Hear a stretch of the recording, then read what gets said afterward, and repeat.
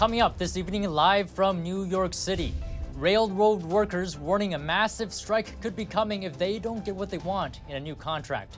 What could it do to supply chains in the U.S.? And Treasury Secretary Janet Yellen says gas prices could rise again later this year, but they're working on a plan to address that risk. The EU's very own regulations are contributing to its sky-high electricity prices. We get a closer look at one specific climate policy. That and much more coming up on NTD Business. Great to have you with us. Don Ma here for NTD Business. There could be a widespread rail strike happening this Friday, and it could bring 40% of freight in the U.S. to a grinding halt. Unions are negotiating contracts with major U.S. railway operators. The union workers want salary increases and back pay for hours worked since 2020. A prolonged strike could lead to empty shelves in stores, temporary closures at factories, and higher prices of consumer goods. Railroad workers are under a different labor law than the one that controls labor relations at most businesses. That means it's possible Congress could act to prevent or quickly stop a strike. And here to talk about the potential strike is Mark Mix. He's the president of the National Right to Work Foundation. Here he is. Mark, thanks for your time this afternoon. So rail workers are threatening of a strike. Very simple question. Let me ask you, what has led to this point? Yeah, well, thanks for the opportunity to talk about this. This is a big story, and if at 12:01 a.m. comes around on Friday, September 16th, and the railroad shut down in this country, it's going to be a real problem. Some estimate it'll cost about $2 billion a day to the economy, let alone the damage to some perishable agricultural goods that are kind of at the heightened season, like the grain harvest out in the Midwest. But yeah, here's what's happening. This is a contract negotiation that's been going on since late 2019, early 2020, and basically covers 12 unions covering roughly 140,000 railway employees, across the country, and primarily with 7 Class 1 railroads that operate across the entire nation. And so this has been going on for years, and obviously we've come to a point where it's come to a head. We've had a presidential emergency board commissioned by President Joe Biden appointing 3 arbiters to basically come in and make a recommendation that's not binding to the railroad and to the unions, but it's something that is out there on the table. That happened back in July. In August, the Presidential Emergency Board came through with recommendations that basically set the stage for what is a 24% increase in wages across the board to all the employees covered by this union agreement. Right now, 8 of the 12 unions have come to basically tentative agreements. They haven't been voted on by the employees yet, but have come to tentative agreements with the carriers. But there are 4 major unions still left out there, 2 really big unions left out there that have yet to agree. And so if we get to Friday morning at 12:01 a.m. and these 2 largest unions call on their workers to go on strike, we anticipate that the rest of the union movement will honor that picket line and the railroads will probably shut down come Friday morning. Yeah, like you said, it's a big story, but do you think that will happen? Do you think an agreement will be made before then? Well, back in the early 1990s, there was a couple of days where the railroad shut down. But here's what can happen. Basically, if they think that a strike is going to come, Congress can step in and they can prohibit a strike or a lockout through congressional action. The unions are actually arguing that they don't want Congress involved. They want to keep the pressure on the railroads to come to the table and finish the negotiations by Friday morning or by late Thursday night, obviously. I think there's a possibility that there'll be a strike. I think there's a possibility it'll be a couple of days. But obviously, with the potential damage done to the economy, I think that politicians, the unions, and the railroad carriers are going to have to come to the table very quickly and get to an agreement. Any kind of extended strike, like maybe we might see on the docks and the ports across the country, particularly on the West Coast right now, where there's contract negotiations going on there and 29 ports on the West Coast of America, and there's been no settlement for a contract that expired on June 30th. But Lord knows, if we have a strike on the ports and a strike on the railroads across the country, it's a real problem. So I think the politicians probably, with November elections coming up, will probably have to step in relatively quickly and get this all settled out. Okay. Now, another thing, you talked about this a little bit, but if a strike does happen, what kind of scale are we looking at and how long do you think it could last? Well, I think a strike for the railways across America would be devastating and shut down the entire system. Basically, there are 30 railroads that are involved in this negotiation. The 7 Class 1 railroads are the primary movers of products and goods across the country in our rail system. You know, hopefully there won't be a strike. Hopefully there'll be an agreement. I mean, we know that the eight unions that have already proposed tentative agreements to their memberships are going to get a 24% increase compounded that'll be in effect from 2020 to 2024. It will include an annual $1,000 immediate bonus. It basically translates into about $11,100 check for railroad workers right now if they accept this agreement. Obviously, the 2 big unions that are still out there, the Brotherhood of Locomotive Engineer and Trainmen, and then the sheet metal workers, the air and rail transportation division are the 2 big unions. Those are the engineers on the trains that are moving the product. So I think they're going to have to settle, but we'll see. Hopefully the strike will be, hopefully there won't be one, and if there is, it will be very short. There's one last thing for our viewers watching. Should they be worried? Well, yeah, if the railroad system shuts down, there's a problem with supply chain. And, you know, we've already had lots of problems with supply chains going back to COVID, and it's working its way through the system now. It hasn't completely worked its way through the system. So to add railroads onto this, I think people ought to be concerned, and they ought to let their politicians know that this is an important issue if it does come down to congressional action. All right. Thank you very much, Mark Mix, president of the National Right to Work Foundation. Appreciate you talking with me today. Thanks for the opportunity. Appreciate it. And it's not just railway workers. Thousands of nurses in Minnesota launched a 3-day strike Monday over pay and staffing issues. The strike includes 15,000 nurses at 7 healthcare systems in the Minneapolis and Duluth areas.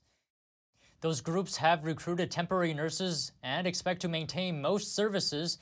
Nurses are seeking more than 30% increases in compensation by the end of a 3-year contract. Hospitals argue that the proposal is too costly and have offered 10 to 12% raises.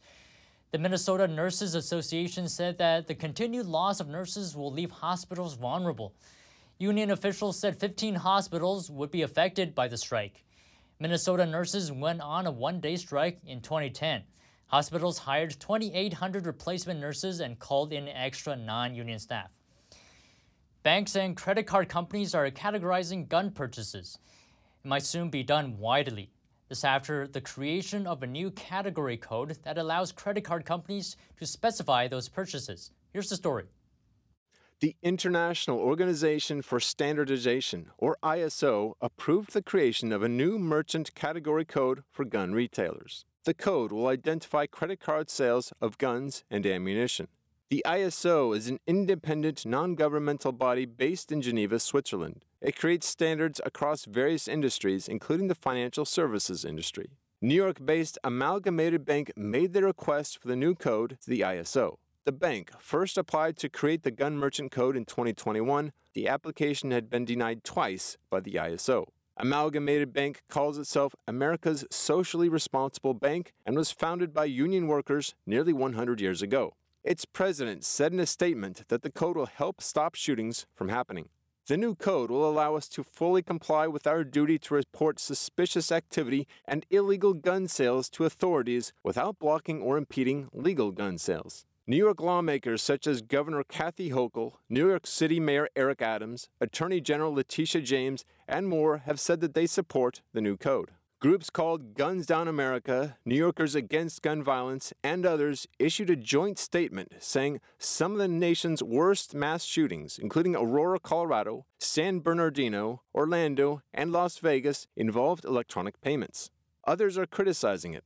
The National Shooting Sports Foundation said those who believe it will help law enforcement do not provide details on what should be considered suspicious purchases. The NRA said implying that firearm purchases are suspicious demonstrates an obvious bias these attorneys general hold against anyone who chooses to exercise a fundamental constitutional right. Major credit card companies such as Visa, MasterCard, American Express, and others have already committed to adopting the new code. And Wall Street rallied today. The Dow added 230 points, or 0.7%. S&P rose 43 points, or 1.1%. The Nasdaq gained 154 points, or 1.3%. Did you know that 1 in 4 Americans don't have anything saved for retirement? It's according to the Federal Reserve's most recent economic well-being report. But this doesn't have to be the case for your child.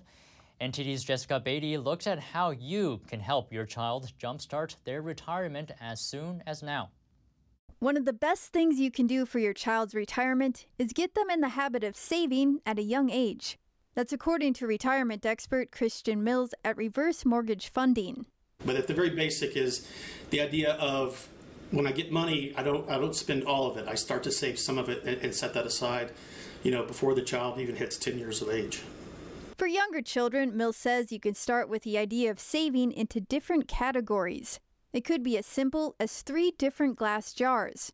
1 for saving part of their allowance, 2 for spending part of it, and 3 for setting aside some of it to help people who are less fortunate. Next, Mills says you can start a custodial Roth IRA account for your child. And any money that child earns, even if it's not W-2 wages, up to $6,000 per year can be deferred into a Roth IRA, which grows. The investments are going to grow, and that's going to be tax-free money that you would take out, years down the road. The sooner your child starts saving, the better because of compound interest. It's a concept of earning interest on interest, like a snowball effect. For example, if you set aside a one-time amount of $15,000 when your child is born, assuming a 6.5% annual interest rate compounded monthly, by the time your child is 65, that $15,000 will have grown to over $1 million. But if you wait until they're 18, by the time your child retires, that $15,000 would be worth about $315,000. Still not bad, but it shows how much more the same amount could accumulate over a longer period. In summary, start early, automate your savings, and make it part of your daily fabric. And don't be afraid to talk to kids about money, because financial education definitely starts at home. Jessica Beatty, NTD News.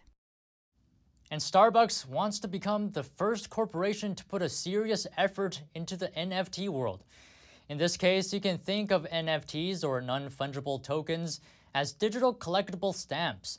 NTD's Sean Marshall has more on what Starbucks is offering its community.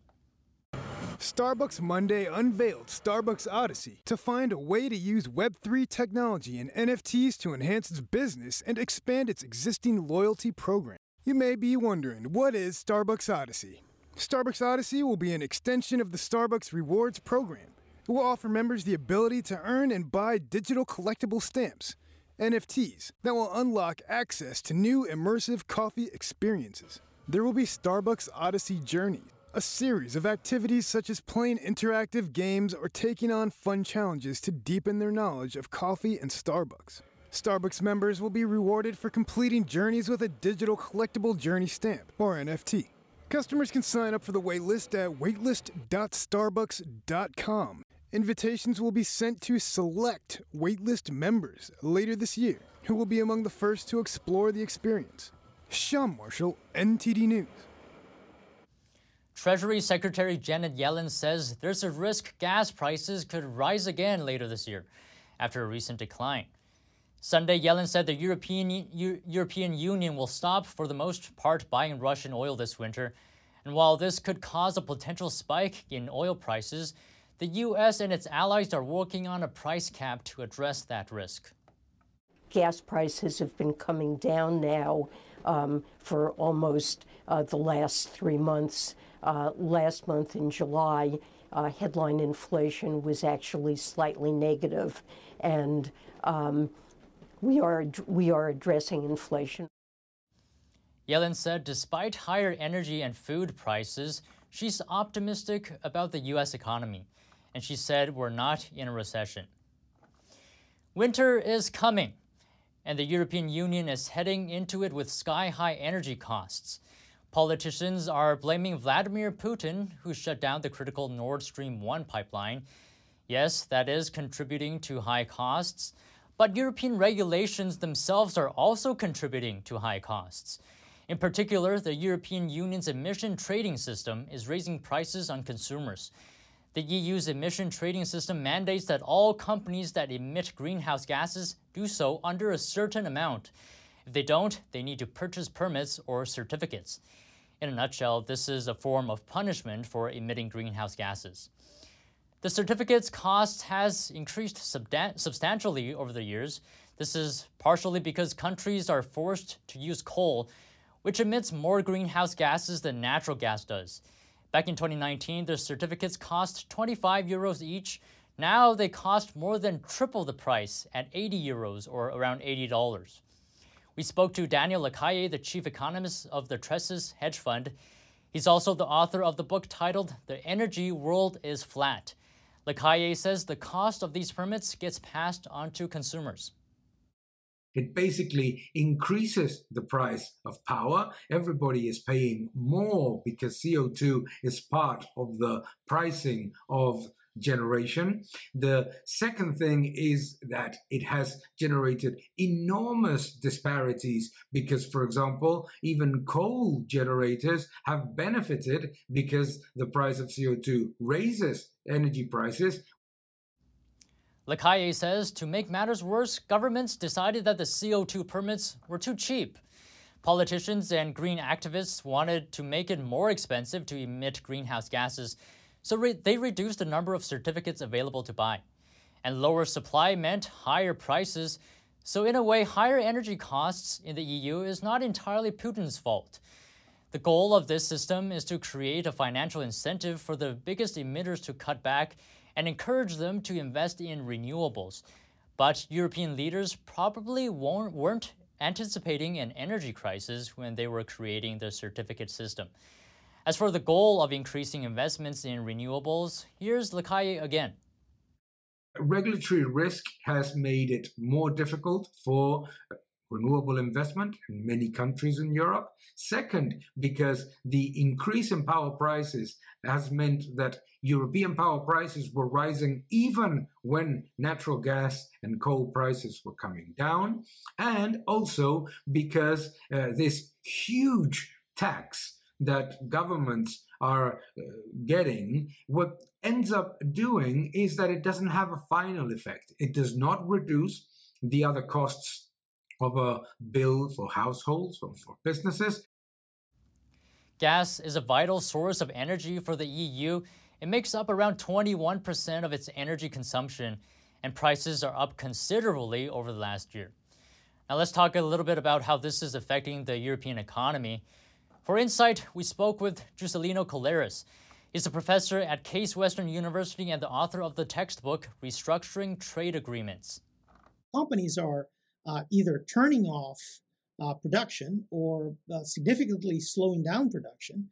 And of course, that creates massive problems for supply chains. Goods like cement production, glass, and steel. I mean, these three products alone that go into so many other products, they are very, very, very high energy intensive products.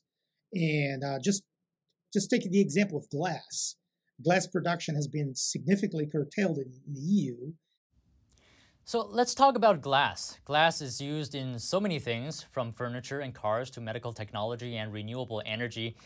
With this key building block of the economy damaged, the entire economy is affected. So as you can see, nothing could be made without energy. Energy is one of the primary drivers of economic development. It's crucial for any economy to make sure the power is on. Here's Professor Collares again on European governments trying to do that. And government subsidizing energy, which is going to create a huge budgetary pressure on all these countries, which may tip Europe towards a new Eurozone.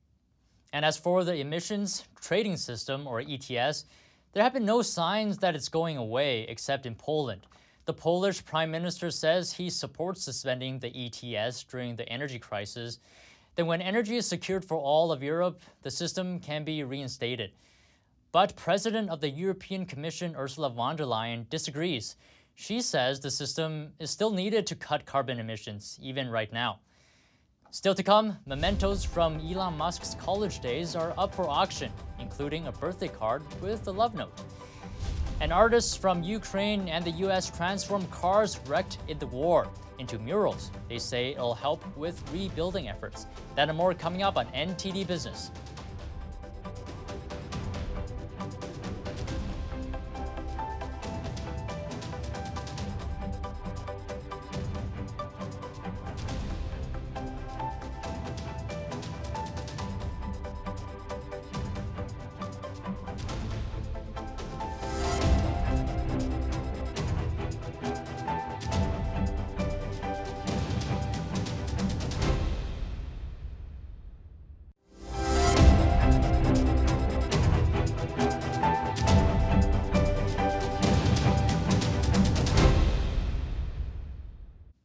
welcome back. Maybe you should hold on to your ex's stuff. It could be lucrative later on, at least if your ex turns out to be the wealthiest man in the world. Former girlfriend of Elon Musk is auctioning off memorabilia and photos. Jennifer Gwynn started dating Musk back in 1994. Some of the items being sold are 18 photos of Musk when he was at the University of Pennsylvania, as well as a necklace given to Gwynn on her birthday, and a signed birthday card, which says, "Happy birthday, Jennifer," aka Boo Boo, love Elon. According to the auction company, as of Sunday morning, it was up to $7,000. It's expected to go for more than $10,000. Tesla superfans can place a bid on a piece of Muskorbilia until Wednesday. And artists from Ukraine and the US are transforming a heap of burnt-out cars destroyed in the war into murals. NTD's Andrew Thomas has the details. Some critics say it's wrong to create beauty out of the wreckage of war, but the artists insist their work will help Ukrainian artists and the overall rebuilding efforts. Muralist Trek Kelly from Los Angeles said the response has been overwhelmingly positive. So the project is about raising money for Ukrainian artists and collaborating with them and cooperating with cities who will designate for us the appropriate walls that they wish to be beautified. Kelly also said authorities have assured the artists that no human lives were lost in those cars. Most of the vehicles were moved from a nearby bridge destroyed by Ukrainian forces to halt the advance of Russian tanks shortly after the February 24th invasion. Ukrainian artists Olena Yanko and Kelly say they honor critics' concerns, but they hope the site will be a place for reflection. There's thankfulness in the people who come here, people who have lost their loved ones. We cry together, we hug each other, and they thank us. This is unbelievable. It gives you wings, and you understand that you need to create this art, that the people need it. You give them hope, hope for our victory in the war. We're as strong as a sunflower, because the sunflower is the strongest flower. The collective will sell their work as digital assets to raise money for local causes. Kelly added the artists would move on to even bigger murals in nearby areas. Those projects would be sold as NFTs. I understand the idea of the flowers showing hope for the future and that Ukraine cannot be destroyed despite what the Russians tried to do here. But I don't know, maybe it's too soon. Kelly also said U.S. company Liquitex and some local distributors were donating paints and other supplies, while cities were offering specific walls and areas for the murals. Andrew Thomas, NTD News. And that's the latest from the NTD business team and myself, Don Ma. You can follow me on Twitter too. And if you have any news tips or feedback for the show, you can email us at business@ntd.com. That's all for today. Thank you for watching, and we'll see you tomorrow.